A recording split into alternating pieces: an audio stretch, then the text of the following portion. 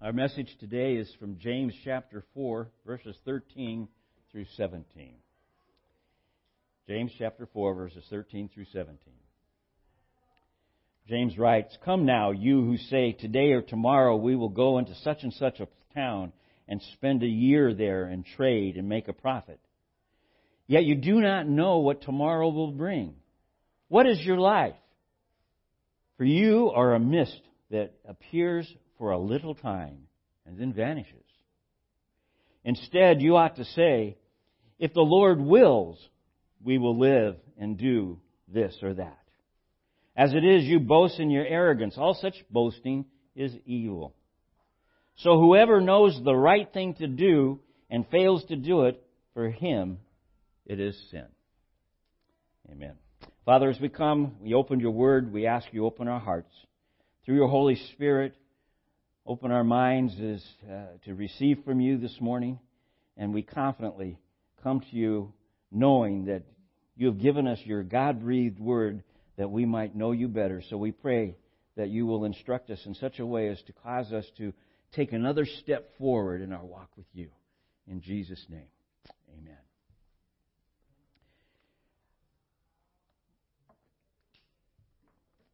The whole chapter of John chapter 4 is concerned about worldliness creeping into believers' life. And I look at that and I think in terms of how easy that is for any of us to have happen to us. In fact, it's hard to get the worldliness out of our life that's already there when the Lord comes into us. And I don't know about you, but my brain is more than capable of bypassing things that I know are right and thinking on things or doing things that are wrong.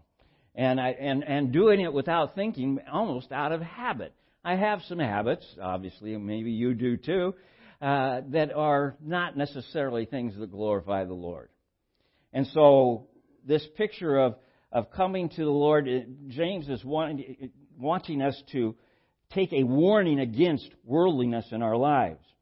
In verses 4 through 6, he says, "You adulterous people, do you not know that friendship with the world is enmity with God? Therefore, whoever wishes to be a friend of the world makes himself an enemy of God." And at verse 5, "Or do you suppose it is to no purpose that the Scripture says, he yearns jealously over the Spirit that he has made to dwell in us." And by the way, I just stopped there for a moment. He yearns jealously. The idea of God is a jealous God. He doesn't want to share us with the world. He doesn't want to share us with things that are not of Him. He wants us to come and enjoy Him completely, to rest in Him completely, to be blessed by Him. And so he says it yearns jealously over our spirit that's in us, it dwells in us. But He gives more grace. Therefore, it says, God opposes the proud, but gives grace to the humble. Verses 7 through 10, it says, "Submit yourselves therefore to God, resist the devil, and he will flee from you. Draw near to God, and He will draw near to you. Cleanse your hands, you sinners, and purify your hearts, you double-minded. Be wretched and mourn and weep. Let your laughter be turned to mourning and your joy to gloom. Humble yourselves before the Lord, and He will exalt you." And I read through that, and I look at that, and I think, those are harsh words. Think about what he's saying here. Resist the devil, and he will flee from you. Yes, I'm all for that. But then he says, draw near to God, and He will draw near to you. I want that. Cleanse your hands, and then he tells us, you sinners. We need to do that before we approach the throne of God. And then he says, be wretched and mourn and weep. And I'm thinking, be wretched? I don't think in terms like that. I don't think in terms of being wretched. I'll explain what he's going for here in a minute. Mourn and weep. Let your laughter be turned to mourning or sadness or grief, actually, and your joy to gloom. And I think, how sad a life that would be to be thinking, my joy is gloom and all of these types of things. But what he's trying to get at here is the things that we rest in, that we find our greatest joy in on day-to-day basis, frequently is not the things of the Lord. And that's what James is getting at. He says, we enjoy the things of the world. Therefore, you need to have a sense of mourning over that. A sense of gloom over taking joy in yourself ability to take care of yourself, your desire to be the captain of your ship, which is all things that we want to do. We want to be in control. We think, as we look at another scripture here, well, I'm going to go here, or I'm going to go there, and I'm going to make a living doing this or doing that, and I'm going to make a great profit, and all these types of things. And he's saying here, who are you to decide how all of that's going to come together? Things will get in your way. What are you going to do then when something gets in the way of your personal plans? Have you ever had an interruption in what you thought was the way you were going? Have you ever had something that comes into your life that redirects your path in a different way? And that's what we're getting at. We don't have control over this. We live in a fallen world. It's full of sin, and things are going to have got a direction that they're going, and we need to first rest in God. And well, let me get into that more completely in just a minute.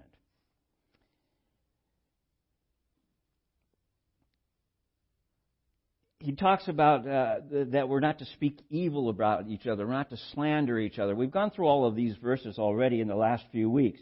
But then we get to verse 17, and I want to drop to the bottom, which is typical of me. Start at the bottom and work my way out.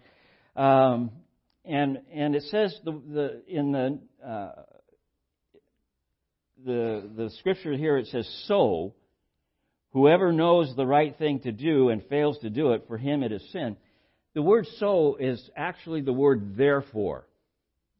And I want to be cautious that, the two words might be interchangeable in the way you think, but I have to stick with the "therefore" simply because of my Old Testament and New Testament teachers of Bible college. They said, what's the therefore, therefore? In other words, you're supposed to be drawing a conclusion here. That's what he wants. He wants us to be drawing. Therefore, here's how you are to act. If you know what the right thing to do and fail to do it, for him it is sin. What is the right thing to do is the question we should come for. So therefore, what's the right thing to do? What are we supposed to be doing? And I think that's the question I want to look at today. Verse 15 says that instead you ought to say, if the Lord wills, we will live and we will do this and we will do that.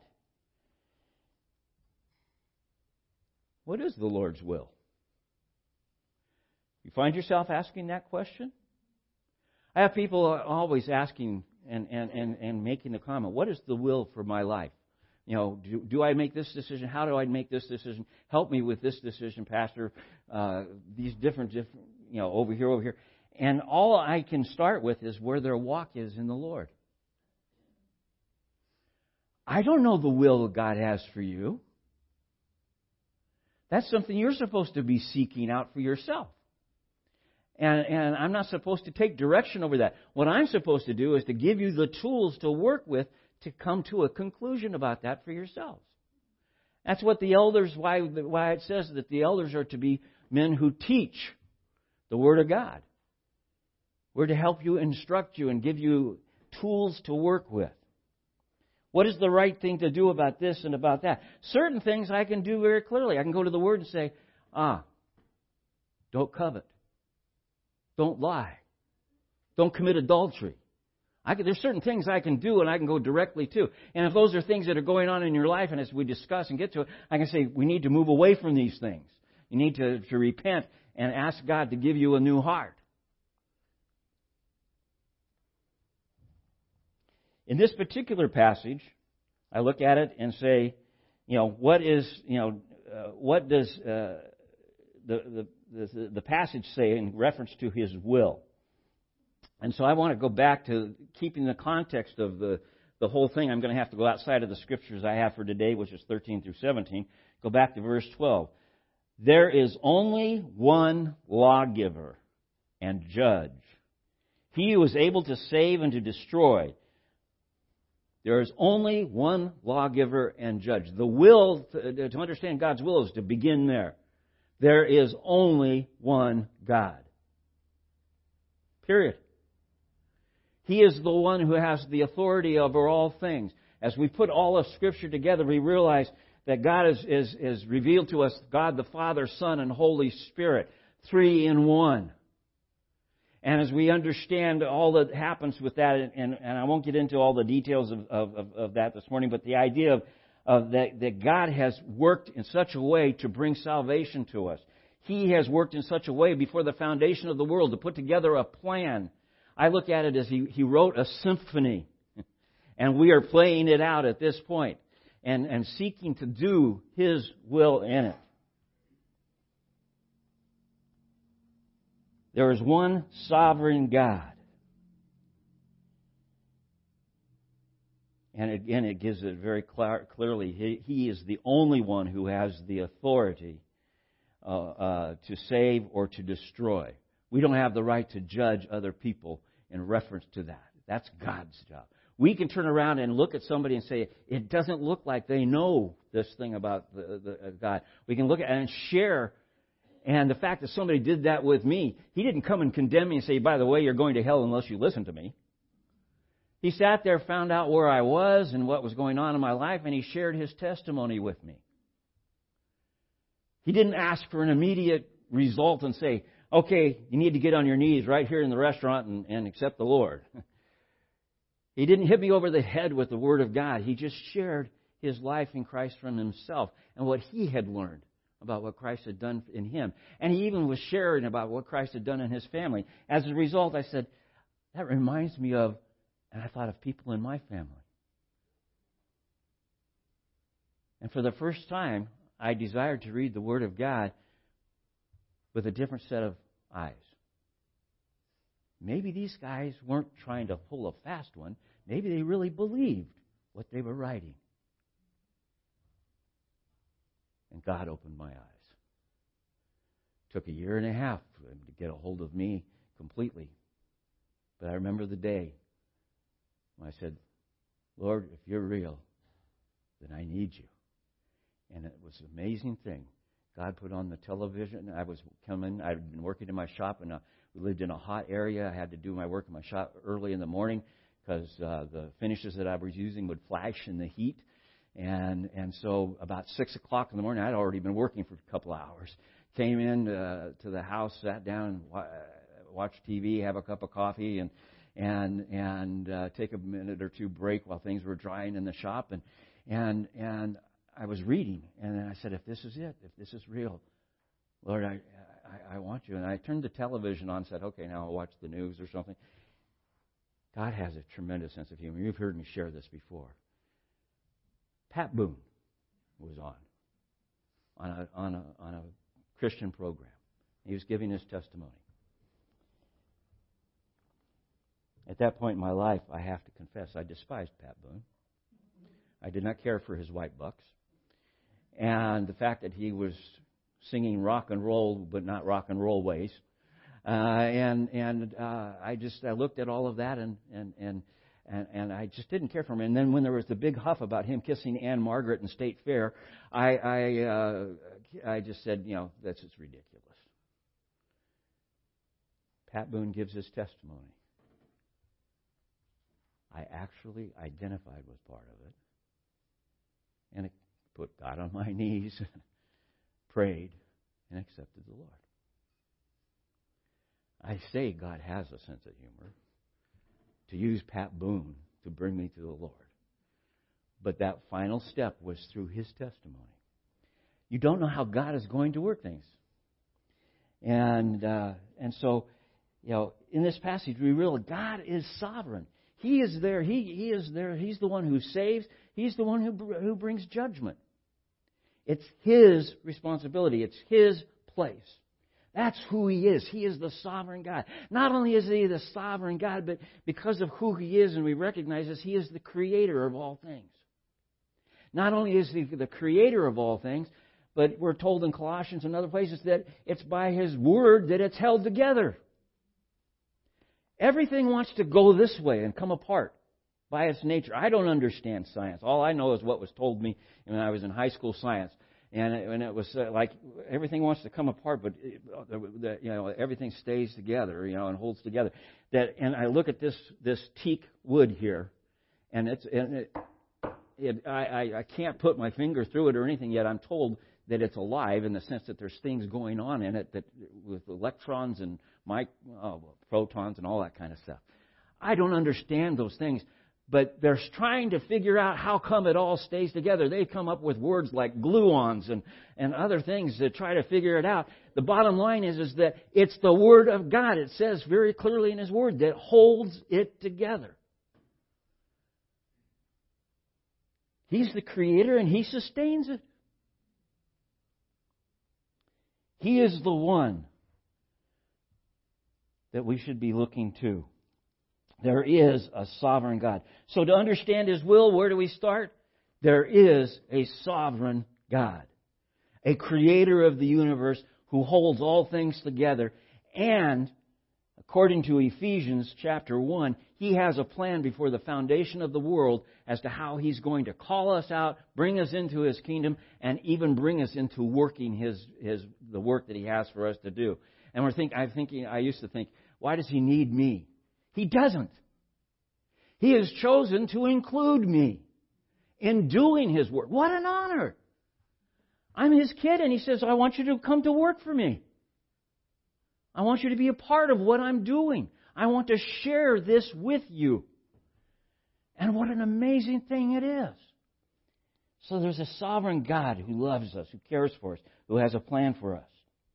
It says, going back to verse 6, that we are to humble ourselves. Verse 7 says, submit yourselves, therefore, to God. To be in the context of His will, we need to know He is sovereign, in charge. He's put it all together. He sustains it. He's got a plan, and it says submit.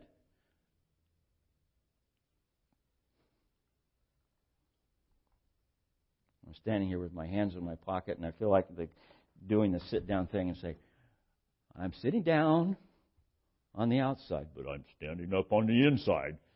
You've heard that story. I am extremely independent. And so are you.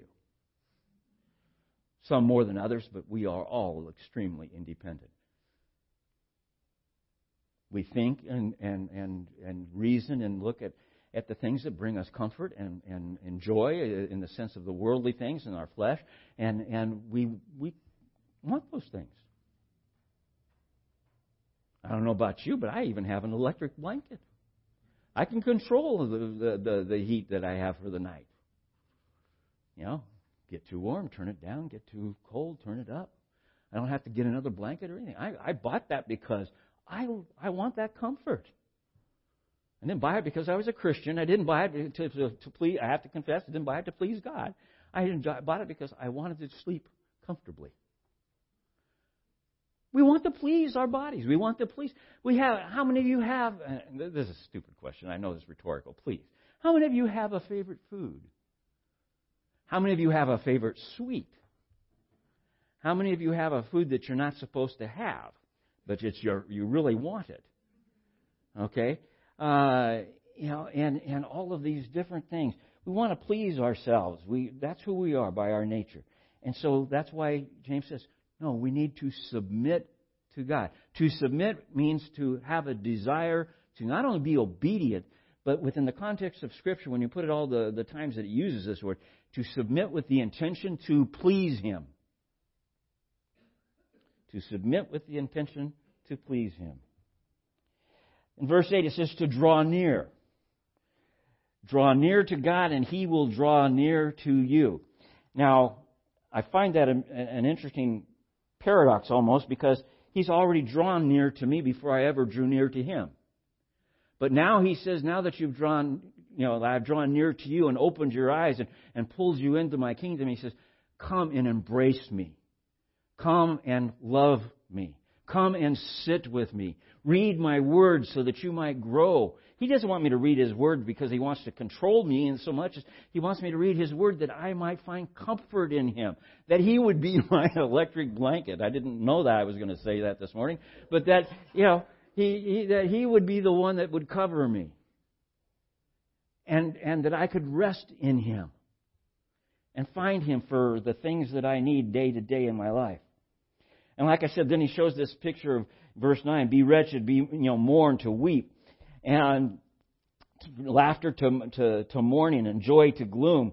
And I looked at this and I realized that you have to read verse 10 to picture this, to understand this.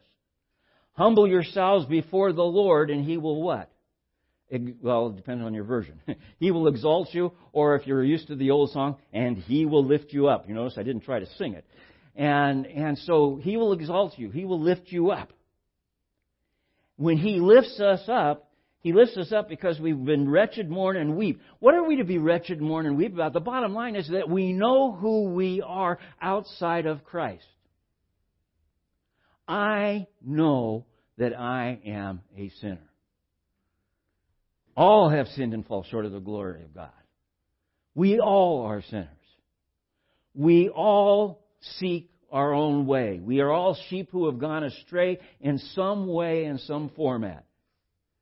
And as a result, we've walked away from the things of God that He has for us. And He says, I want you to come to me. So you must humble yourself. So how do I humble myself? I have to realize what a wretched person I really am. I'm a sinner. And it doesn't matter what sin I've committed. I've sinned against the law of God. And by any sin that I have done, I've sinned against the whole law. I am no better than a murderer.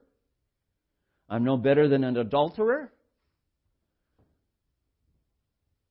I've sinned against God.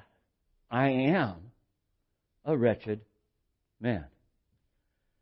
Now, I don't say this to try to show you how humble I am. I'm trying to show you this as to what the Word of God is saying, why we would go through this routine. It's so that we come to that point where we say, my only way out is for God to lift me up. God, create in me a new heart. God, restore me unto your salvation. God, give me don't take the Holy Spirit from me. And we go through Psalm 51 and read how David, as he confessed his sin and dealt with it, realized, he says, God, whatever you do, don't move away from me. I can't survive without you. I need you. Draw near to me.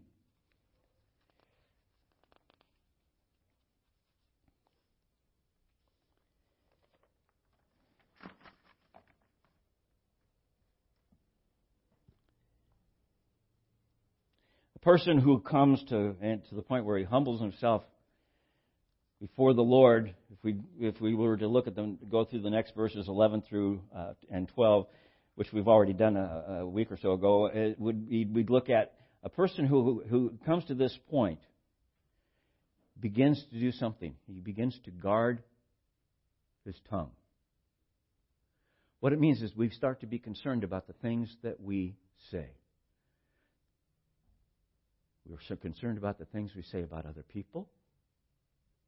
We're concerned about the things we say about the people that we're close to and in our family. We're concerned about what we say about our spouse, and because we start to realize and understand through the Holy Spirit beginning to work in us, and as we start to study Scripture and get through it, one of the things that we're to do is we're to lift our spouses up. How often are you given permission from the Word of God to say something unkind about your spouse to anyone? Anybody want to venture a guess? Yes. 0. He seeks the face of the Lord and His holiness and His righteousness.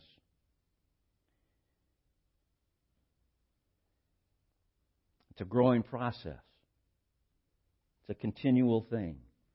It's not a one-time event. I sought the face of God and found it.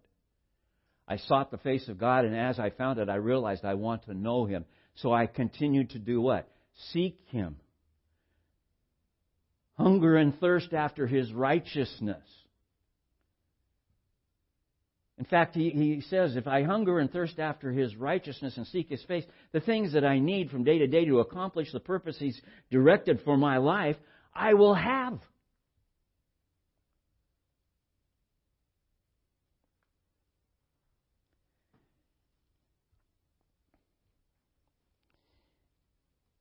So we come back to these verses. Come now, you who say today, tomorrow we will go into such and such a town and spend a year here and trade and make a profit. By the way, is it wrong to plan? No. James isn't saying it's wrong to plan, that we should just sit here and wait until we have an epiphany of some kind and then say, okay, this is what the Lord wants me to do. He has given us a reasonable ability to think through, but always with the intent to say, but not my will, your will be done. Whose example are we following? That of Christ.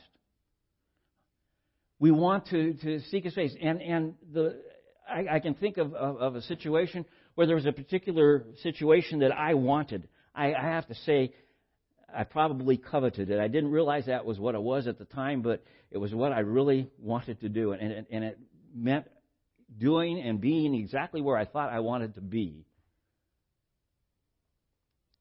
And Kathy and I kept praying. And it wasn't that we got a no, but we couldn't get a yes from the Lord. We couldn't get a confidence that this is what God... And so I had to tell these people no to this position.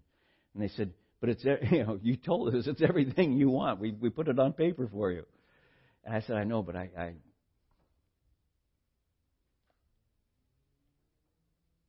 there are times where you look and God, if you're submitting to God, He'll redirect your path.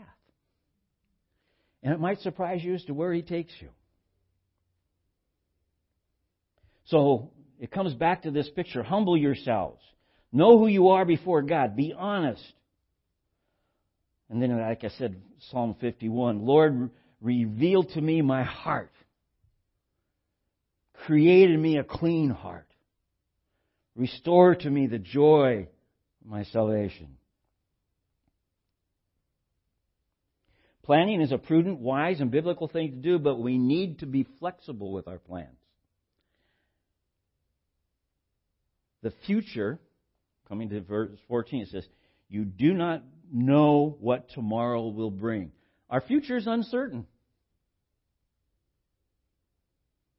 Over the years that I've been in the ministry, the number of times that I've been called into family crises, especially the death of a loved one, where it was, especially when it was an unexpected thing, and you realize nobody planned for that.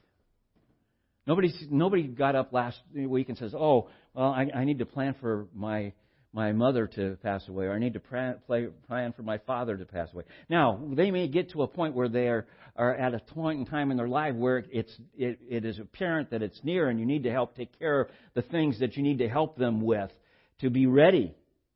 But it's still, you don't know the day or the hour. You don't know the moment. Who does? God has appointed the day. He has appointed the hour.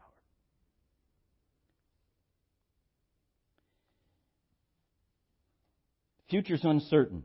We don't know what it holds. So again, how do we find our comfort? Well, we rest in the God who does. He goes on and says that my life is nothing but a mist, a vapor. It tells us that our lives are brief and our flesh is frail. Has anybody in here ever taken a very light fall and actually broken something of their body? Yeah. I fell off of 3 levels of scaffolding, and all I broke was my arm. I fell a few feet into a cement cistern head first, and fractured my skull, jammed my legs, my arms, and was unconscious for 19 hours. Our bodies are frail. We need to understand we are a brief vapor or a brief mist. Look at verse 15 then. Instead, you ought to say, if the Lord wills, we will live and do this or do that. And again, this isn't the idea of sitting back and just waiting for something to happen.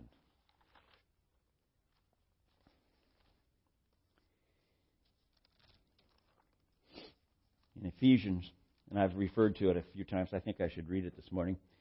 Blessed be the God and Father of our Lord Jesus Christ, who has blessed us in Christ with every spiritual blessing in the heavenly places, even as He has chosen us in Him before the foundation of the world, that we should be holy and blameless before Him. In love, He predestined us for adoption as sons through Jesus Christ, according to the purpose of His will, to the praise of His glorious grace, with which He has blessed us in the Beloved. By the way, we sang a number of those thoughts this morning.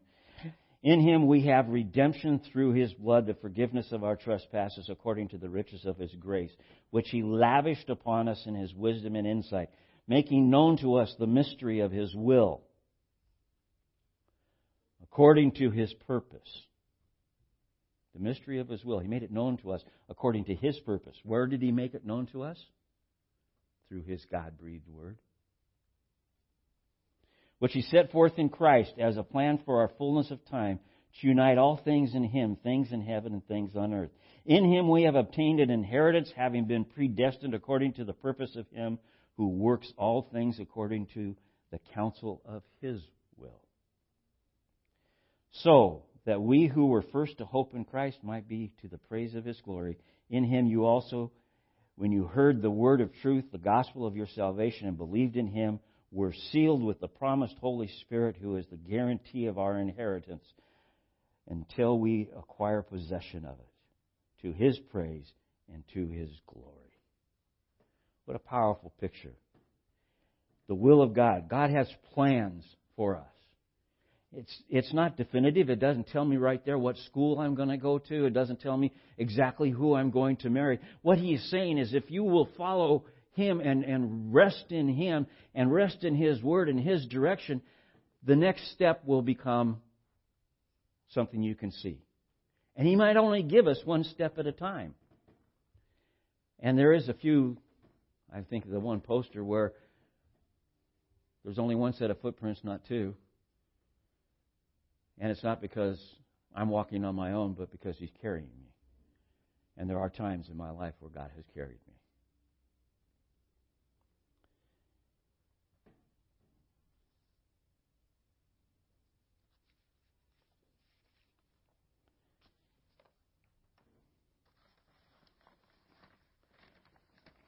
I was looking at this and putting it together in a thought, and I said, okay, so what's the plan? Can I give you a plan for today? And I just called this Plan A. And there could be a Plan Pre-A. There can be a Plan A1, A2. What I'm getting at is just, here's one picture of a plan. Ephesians chapter 5. Be imitators of God as beloved children, and walk in the love of as Christ loved us and gave Himself up for us, a fragrant offering and a sacrifice to God. Be imitators of what God has done. What does that mean? To show love, gentleness, kindness, long-suffering, patience. Oh, fruit of the Spirit. Love. Show that to other people. Be imitators of God. And it shows itself as a fragrant offering, as a sacrifice to God. We're told by Paul in Romans to offer ourselves as a living sacrifice. This is how we do it. Verses 3 and 4 of chapter 5 of Ephesians says, But sexual immorality and impurity or covetousness not be named among you as is proper among saints. Let there be no filthiness, no foolish talk, nor crude joking, which are out of place. But instead, let there be thanksgiving. For you may be sure of this, that everyone who is sexually immoral, impure, or who is covetous, that is, an adulterer, has no inheritance in the kingdom of Christ and God. Let no one deceive you with empty words, for because of these things the wrath of God comes upon the sons of disobedience. So he tells us what to do, and he tells us what to stay away from.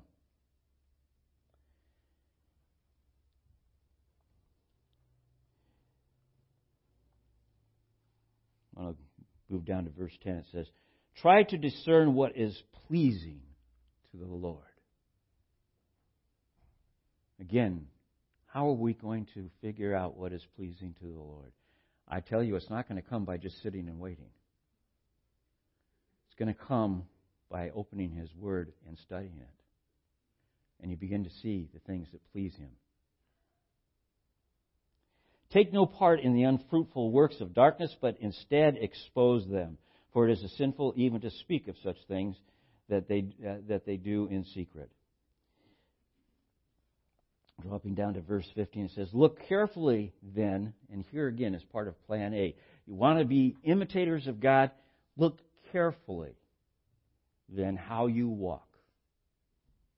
Not as unwise, but as wise, making the best use of the time, because the days are evil. Therefore, do not be foolish, but understand what the will of the Lord is. And do not get drunk with wine, for that is debauchery. But be filled with the Holy Spirit. Now, I don't know what you know about alcohol and drugs and stuff like that, in the sense of how it works. But the bottom line is a person who is an alcoholic gets drunk on wine, and wine controls him. Wine becomes his obsession. He looks for the opportunity in the place where he's going to have the next drink. And if it's an offense to people and he doesn't want anybody to know, he knows the places that are distant, just far enough away from the people that he knows to hang with, where he can go and get a drink and not be caught. It owns him. It runs him. And so James uses something that people would be familiar with. Don't let wine, don't be under the control of wine like people that drink. Instead, be filled with the Holy Spirit. Instead, be under control of the Holy Spirit.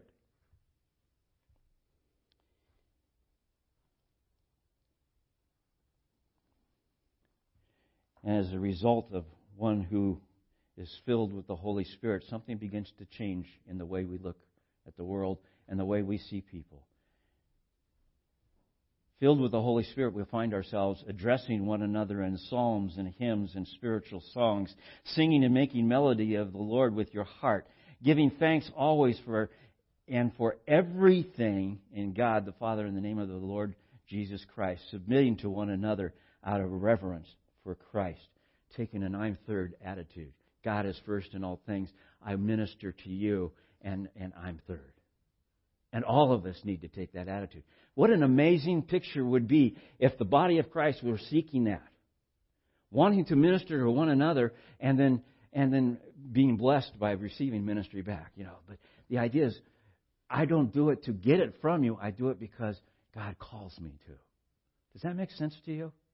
God is telling us, if you're filled with the Holy Spirit, your desire is to please God. And to please God, He says, minister to people.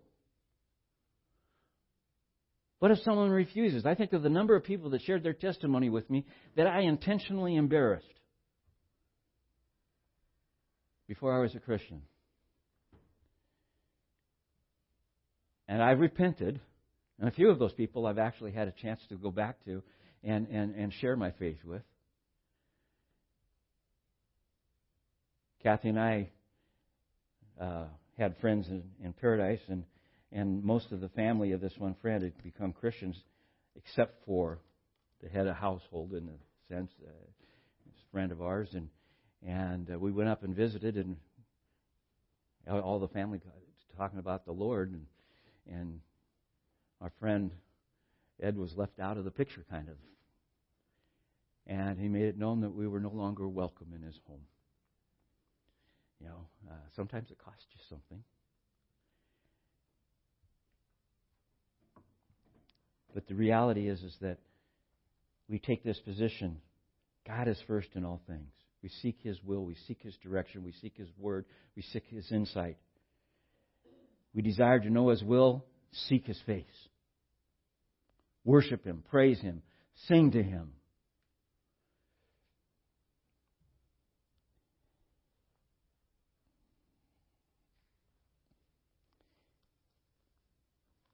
Why do we do all of this? Because of what He's done for us.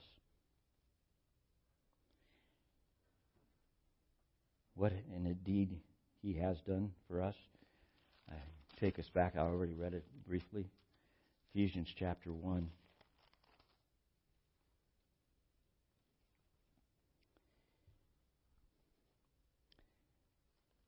Verse 7 says, "In Him we have redemption through His blood, the forgiveness of our trespasses according to the riches of His grace, which He lavished upon us in all wisdom and insight, making known to us the mystery of His will according to His purpose, which is set forth in Christ, as a plan for the fullness of time to unite all things in Him, things in heaven and things on earth." More clearly, that's the general outline of it. We are instructed to have the mind of Christ. And in that instruction, we can see very clearly what it is that Christ has done. Paul writes to the Philippians, "Have this mind in Christ among yourselves, which is yours in Christ Jesus, who though He was in the form of God, did not count equality with God a thing to be grasped." Why? He didn't have to grasp at it. It was His. But He made Himself nothing, taking the form of a servant. It literally means He emptied Himself of His authority. He came and became a man. Being born in the likeness of men and being found in the human form, He humbled Himself by becoming obedient to the point of death, even death on a cross. He humbled Himself. He showed us what it was to humble Himself, was to give yourself for others. By the way, it's an interesting thing. We're told to humble ourselves. And what will God do? He will lift us up, or He will what? Exalt us? Listen to this. Humbling Himself to the point of death, even death on the cross. Therefore God has highly exalted Him and bestowed on Him the name that is above every name, so that at the name of Jesus every knee should bow in heaven and on earth and under the earth, and every tongue should confess that Jesus Christ is Lord, to the glory of God the Father. And the reality is that if you confess with your mouth that Jesus Christ is Lord, you believe in heart that He has been raised from the dead, that He is your Savior, you are in a personal relationship with Jesus Christ. It says you are saved. I know that somebody say, well, there's more to it than that, but that's the essence of it, what He has done for us. Every time we come to church together, people ask, why do we have communion every Sunday? There's so many churches, that's not the church I came from. We did it once a quarter or once a month. There's some churches that do it once a year, and there's some churches that don't. We do communion every Sunday because we want to celebrate what Christ has done for us. We want to be reminded of what Christ has done for us. And we want to be reminded that what Paul tells us is to be examining our hearts before we come to the table and seek those things where we need to ask God's forgiveness. And so, as we come to the table this morning, I ask that you will prepare your hearts to receive the communion this morning. And as the choir, as the worship team sings this morning, just ask God to minister to you in your heart and hold the communion as it comes, and we'll share it together.